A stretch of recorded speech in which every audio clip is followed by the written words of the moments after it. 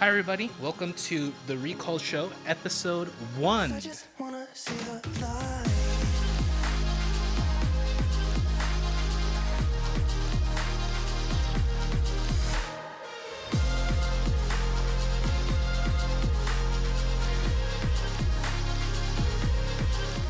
One of the things that has fascinated me is when you study language and culture, how the language you speaks can actually impact the way you think. And so, one of the examples is a lot of our romantic languages, their pronouns and their nouns are related to each other, and often a lot of times what you see is this sense of community and family as opposed to this like individualistic idea that we have in the English language.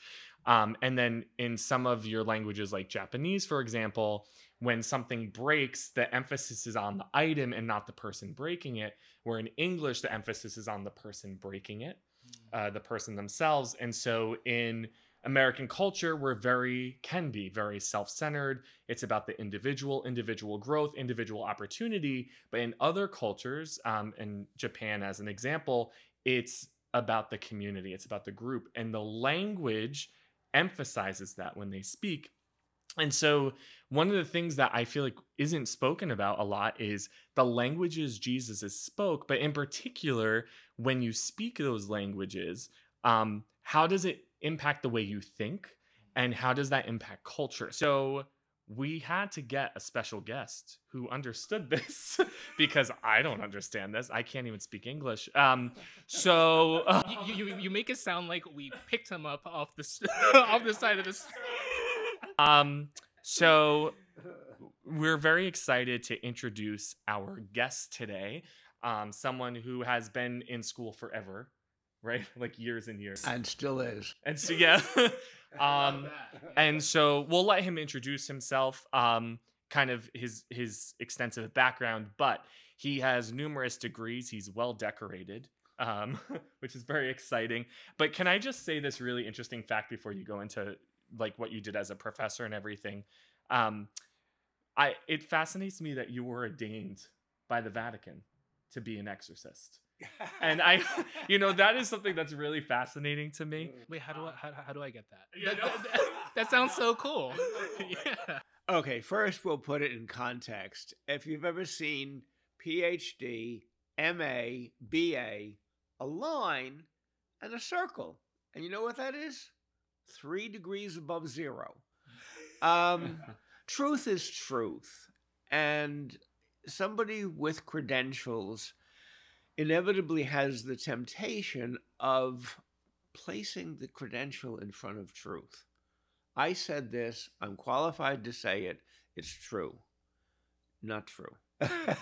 So I'm leery of credentials, and I'm also very, given what I've learned of my ancestry with the Great Hunger, I'm very, very leery of authority, credentials, high and mighty. So at any rate, what I have basically is a master's degree in classics and one in philosophy.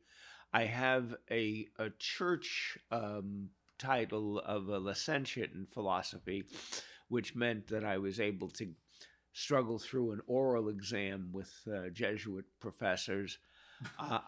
In order to, like Paul, who was he a rug maker, I think? He had, tent maker. Yes. Tents, rugs. It depends on how you hang them. But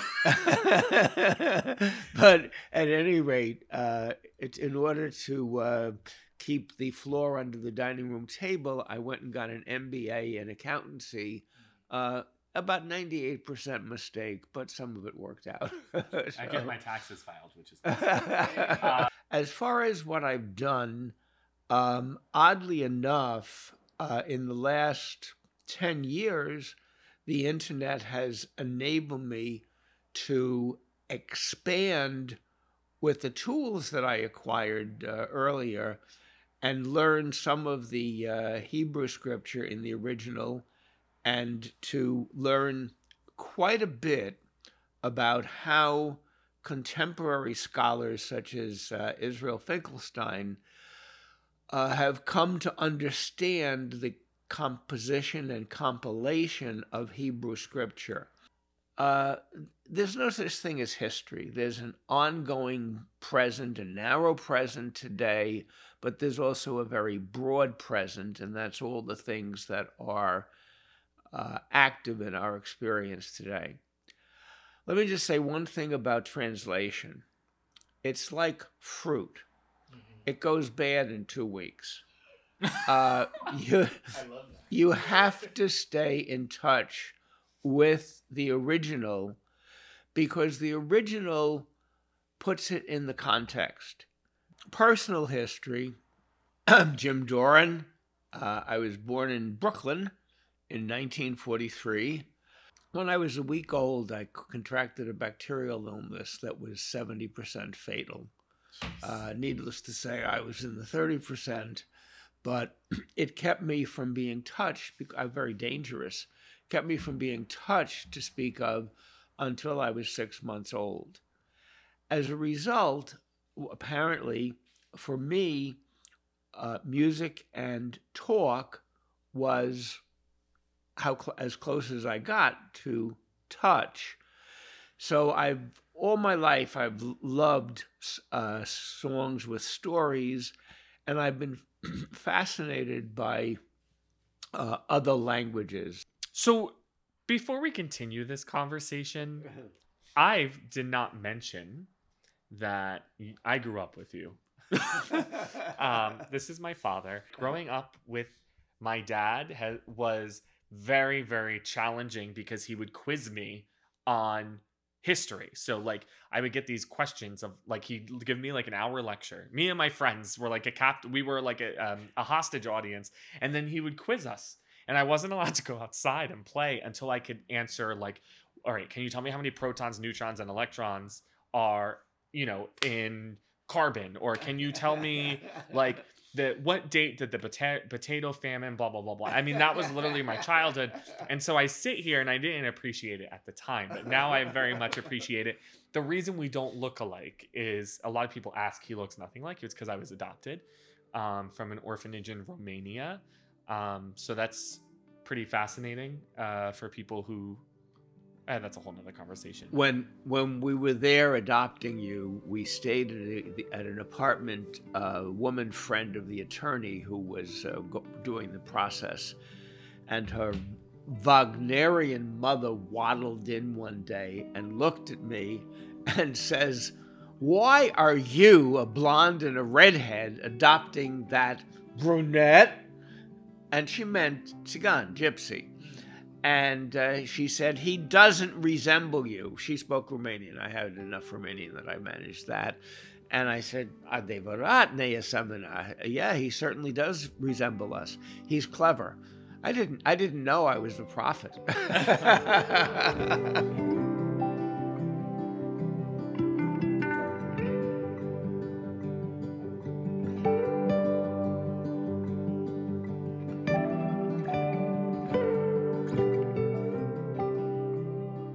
So Jim, thank you for sharing. So one of the things that you mentioned that struck me as someone who has come out of an evangelical background is that in my childhood I was taught about sola scriptura, this concept that all of life's mysteries can be answered through the scripture, that scripture alone is enough to guide your life. So what you just shared was that, studying the original language of the text is really important because it illustrates the context in which it was written.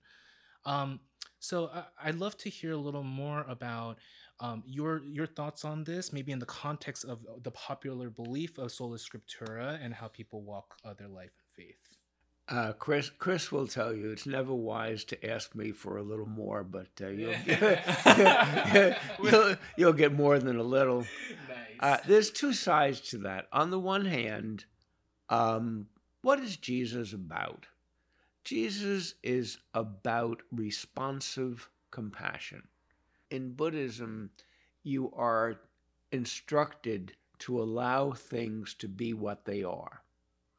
That is like a limit in calculus. It's unachievable, but it's a goal that you aim at. So the message of Jesus does communicate through the ages, and the message is pretty simple.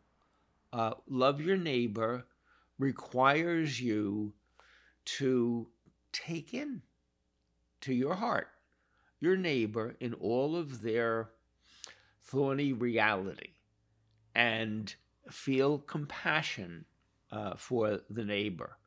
And that, I don't think, is context sensitive, but as such. However, when it comes to any kind of specific understanding, if you don't go back to the original scripture, you don't know what soul meant for Jesus. And it meant something in the context of that time. Not to get too far afield, but in Hebrew scripture, the word that gets translated in the Septuagint as soul is nephesh. Right. But a cow could be a nephesh. Mm-hmm. And a nephesh was something that breathed. Now, breath is the analog for all spiritual things. Right. Animos is Greek word for breeze, became anima. The word psyche was breathing. And that became the Greek word for soul. So to understand what was meant in the scripture, we have to be there. And to get ourselves there, we have to certainly use context-sensitive translation. Do you think the writers of scripture, I think about Paul, for example, we're jumping to New Testament now, but Paul obviously was heavily influenced by Greek thought and philosophy at the time. Do you think Paul thought his letters were going to become scripture? Sorry, we just answered at the same time. I was because you talk about like that just like you, I was taught that scripture is God breathed, and that every single word in scripture was as if it went from God's mouth into someone's consciousness, and they wrote it through pen. But what scholars would argue, and even scholars who as I do, I'm not saying I'm a scholar, but just the same belief that I believe in Jesus, but most of these scholars are not saying that these are word for word God's words, but that there's an inspiration behind them. That's certainly true. If you look at the Hebrew scripture, it contradicts itself about every third paragraph, and the reason for that, at least in part, a little background. In around 720 BC, the Assyrians destroyed the northern kingdom of Israel, centered around Samaria. And the farmers, the shepherds, they stayed there. But the people who could read and write were a danger to the Assyrians, and they fled to Judea, to Jerusalem. In doing so, they, as it were, gradually came to be petitioning Josiah, hey, you're pretty strong. Can you bring Israel back to life again?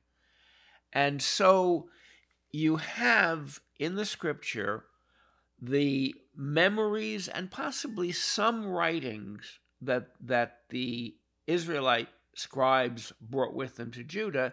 But you then have, wait a minute, guys, that gives the prominence to Israel. No, prominence comes to Jerusalem. So there are generally two versions of many accounts in the Hebrew scripture. One is from the northern kingdom. One is from or more than one sometimes is from the southern kingdom. So the idea that God made all these mistakes is not very appealing. What God inspired them was spoken very much through Isaiah, Jeremiah, and others who told us how the Lord is our shepherd. And that kind of inspiration leads us to what I think is the message of Jesus in its simplest form. And that is to let everyone else be who they are themselves to you, which is impossible. You'll never get there. But as much as possible, you work on that. You work on feeling and understanding that. And then you do what's in your power. Compassion, intelligent compassion. And in that sense, all of Scripture is inspired. How we got all of the, what we call it, the cotton candy surrounding the stick is puzzling. What languages did Jesus speak? Okay, I am personally convinced, and I've had this corroborated in the strangest way in the last 5 years. When I was in seminary with the Jesuits, the assistant to the master of novices told us to go look for the real Semitic flavor of Matthew. And by that time, I was generally doing the Christian scripture in the Greek. So I looked at Matthew and I said, wait a minute, Matthew is getting stuff from Mark. Maybe I should look at Mark. I looked at Mark and I looked at the descent of the Spirit. And I was astonished.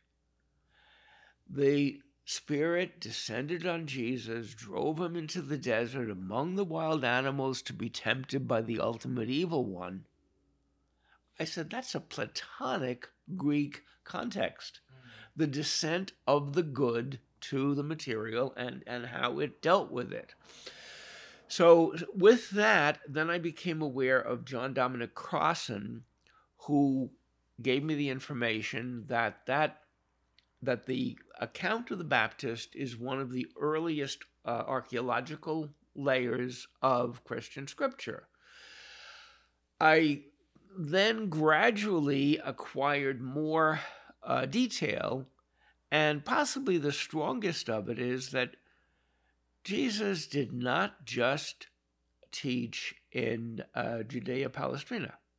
Jesus taught in the Decapolis. He taught up at Caesarea Philippi. Hey, what are you saying? We don't understand Aramaic. Okay, well, I'll do it in Greek. I believe that there's good chance that the portions of Matthew and Luke that give us the teaching of Jesus, some of that are the words he actually spoke. His context was a Jewish Alexandrian Judaism. And in that context, Judaism itself was headed in that direction until the Christians became a separate group. And then Judaism reverted to the time and context of the Torah, the teaching. And Christians have done a lot of distortion. The Torah is not the law. The Torah is the teaching. Right. Those are different things. And that's why I have my difficulties with Paul. Is there evidence that his disciples spoke as many languages as Jesus did? Some of them have Greek names, Philip and Andrew. Okay. So that's very distinct possibility. Also, there are people who insist on calling Jesus Yeshua or Joshua, and yes and no. There was a Jesus in 150 BC among the Maccabees. So it's not, these things are, what I would say is that this is the danger of projecting backwards from the present. Right. Now, in Josiah's time, the people telling their tales had to do that. They had no choice. We have a choice, and I think we should use it with reasonable caution. So when we talk about the personality of Jesus, because he spoke more than one language, how did his languages that he spoke influence who he is? Wow. I've thought about that. I don't have a full answer. What I would say is that who Jesus is mostly the teaching in Matthew and Luke, and anything that militates against seeing Jesus in terms of the teaching is false on the face of it. Now, the teaching in Matthew and Luke is pretty sophisticated. There are scholars who've noted that there are Greek rhetorical frames to some of the things that are said. There's a lot of deep thought. There's a lot of, in the parables, you find references that are those of someone who is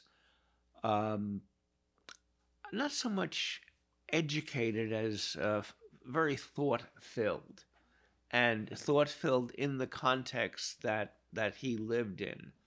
So that to call Jesus a peasant, to make him limit him to Aramaic language and context is just plain silly.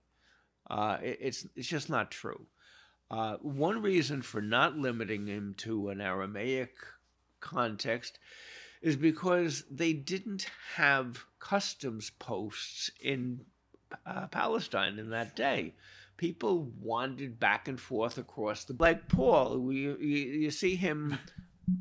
Paul must have been running most of his life to get have as much travel as he's recorded to have, and but the borders didn't stop him. They didn't stop the ideas. They didn't stop the languages. So the idea that Jesus was anything but fairly sophisticated and fairly competent in at least two languages, I think is just silly. I think that's really important. And it's something that I'm learning from right now, because growing up in my tradition, even in seminary, I feel like a lot of times we are encouraged to think about Jesus as the foundational sort of, the spring from which Christianity comes forth from. And then from there, talk about the conflict between, the Hellenistic sort of flavors of Christianity versus the Church of Israel, Church of Jerusalem, right? And that's when we start talking about the differences. But what you're sort of suggesting, and something that's really opening me up, is that what if that lived in Jesus in the first place, right? And both of those cultures lived in Jesus. I think that that's really fascinating for me. They lived as cultures and not as theology. Theology, I have a friend who wants to know what will happen in the next life. I tell him, love now. It's above your pay grade. You're wasting your time. You could be making yourself happier by, there are people, that America has a larger percentage of homeless people than China. China is very strict with them. There are things you can't do that some here would think we're infringing on freedoms, but we let people die in the streets. Forget about the next life. There's something to do here. You've got to reach out to the person that is suffering, and that's it. You stop there and leave the rest to the Lord. When you talk about scripture and language, are there any scriptures you can think of that you believe that the church has misquoted when it translated to English? There is the account of the woman with the hemorrhage, and some churches are too theological. Theology, as Thomas Aquinas pointed out, is a bunch of straw to be thrown in the fire. It has nothing to do with pistis, faith, which is trusting Jesus that his word is good.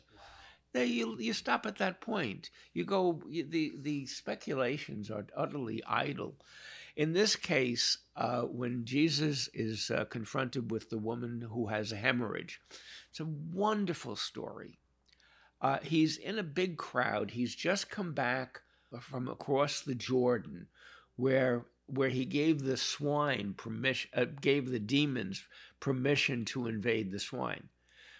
Hey, you didn't have swine in Palestine, duh. If he spoke Aramaic, even the swine wouldn't have understood, or the demons. But he's speaking.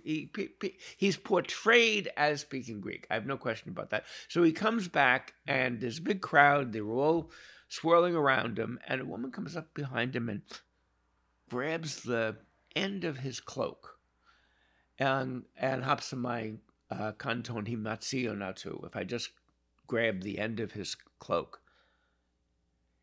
he says, "Who touched me? I just felt power go out from me." The Council of Nicaea would have a problem with that. He was God. He knew everything. Why did he ask that question? I think because he was God ontologically. That is to say, that the ground of being, that there are ontological realities. God cannot be other than intelligently compassionate. That's the deal. So I think that, and if any translate it because of theological concerns, I don't know, rip out those pages from the theology book and burn them.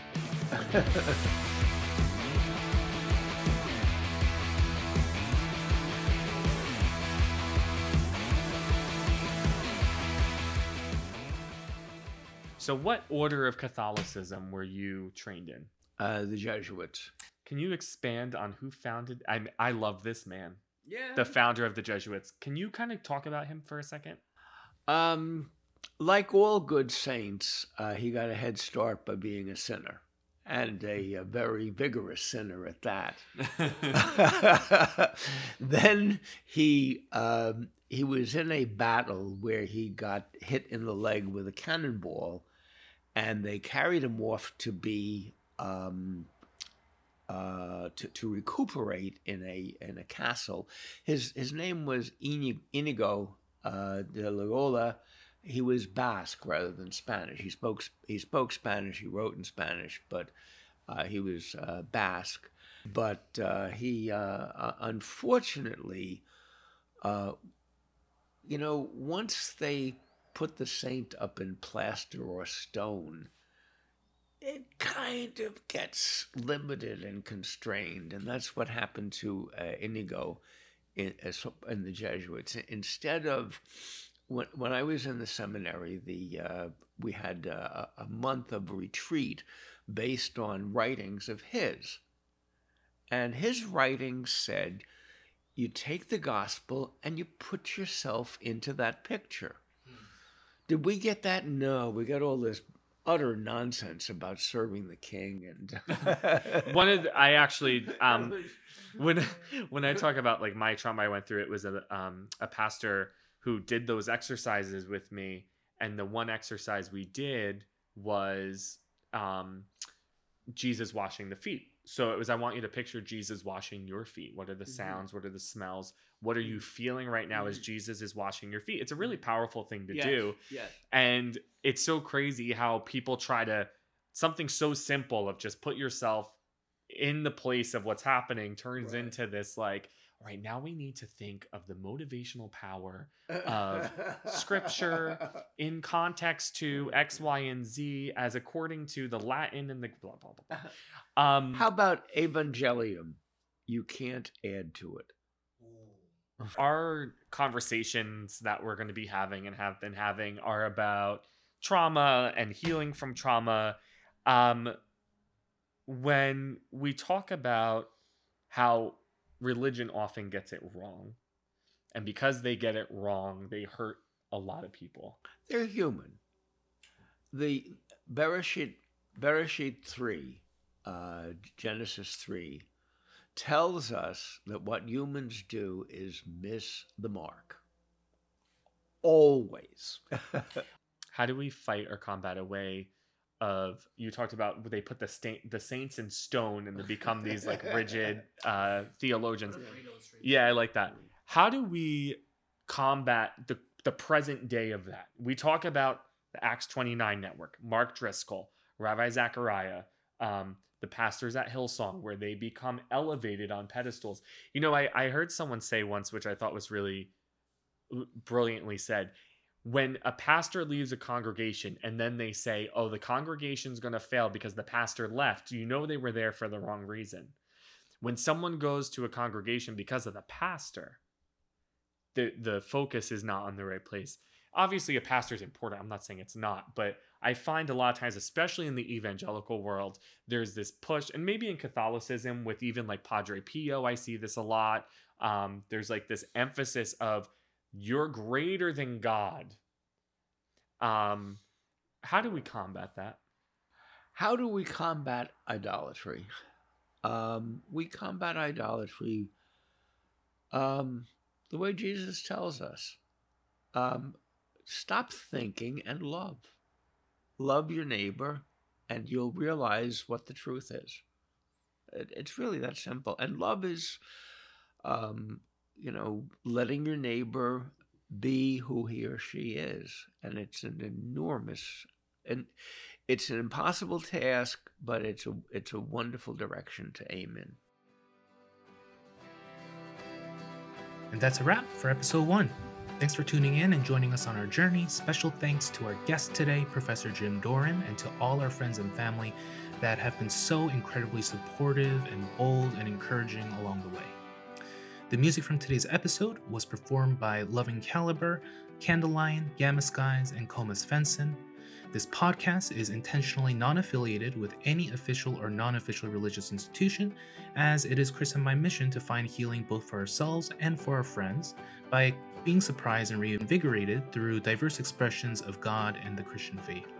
So make sure to take a moment to rate, like, subscribe from wherever you're tuning in.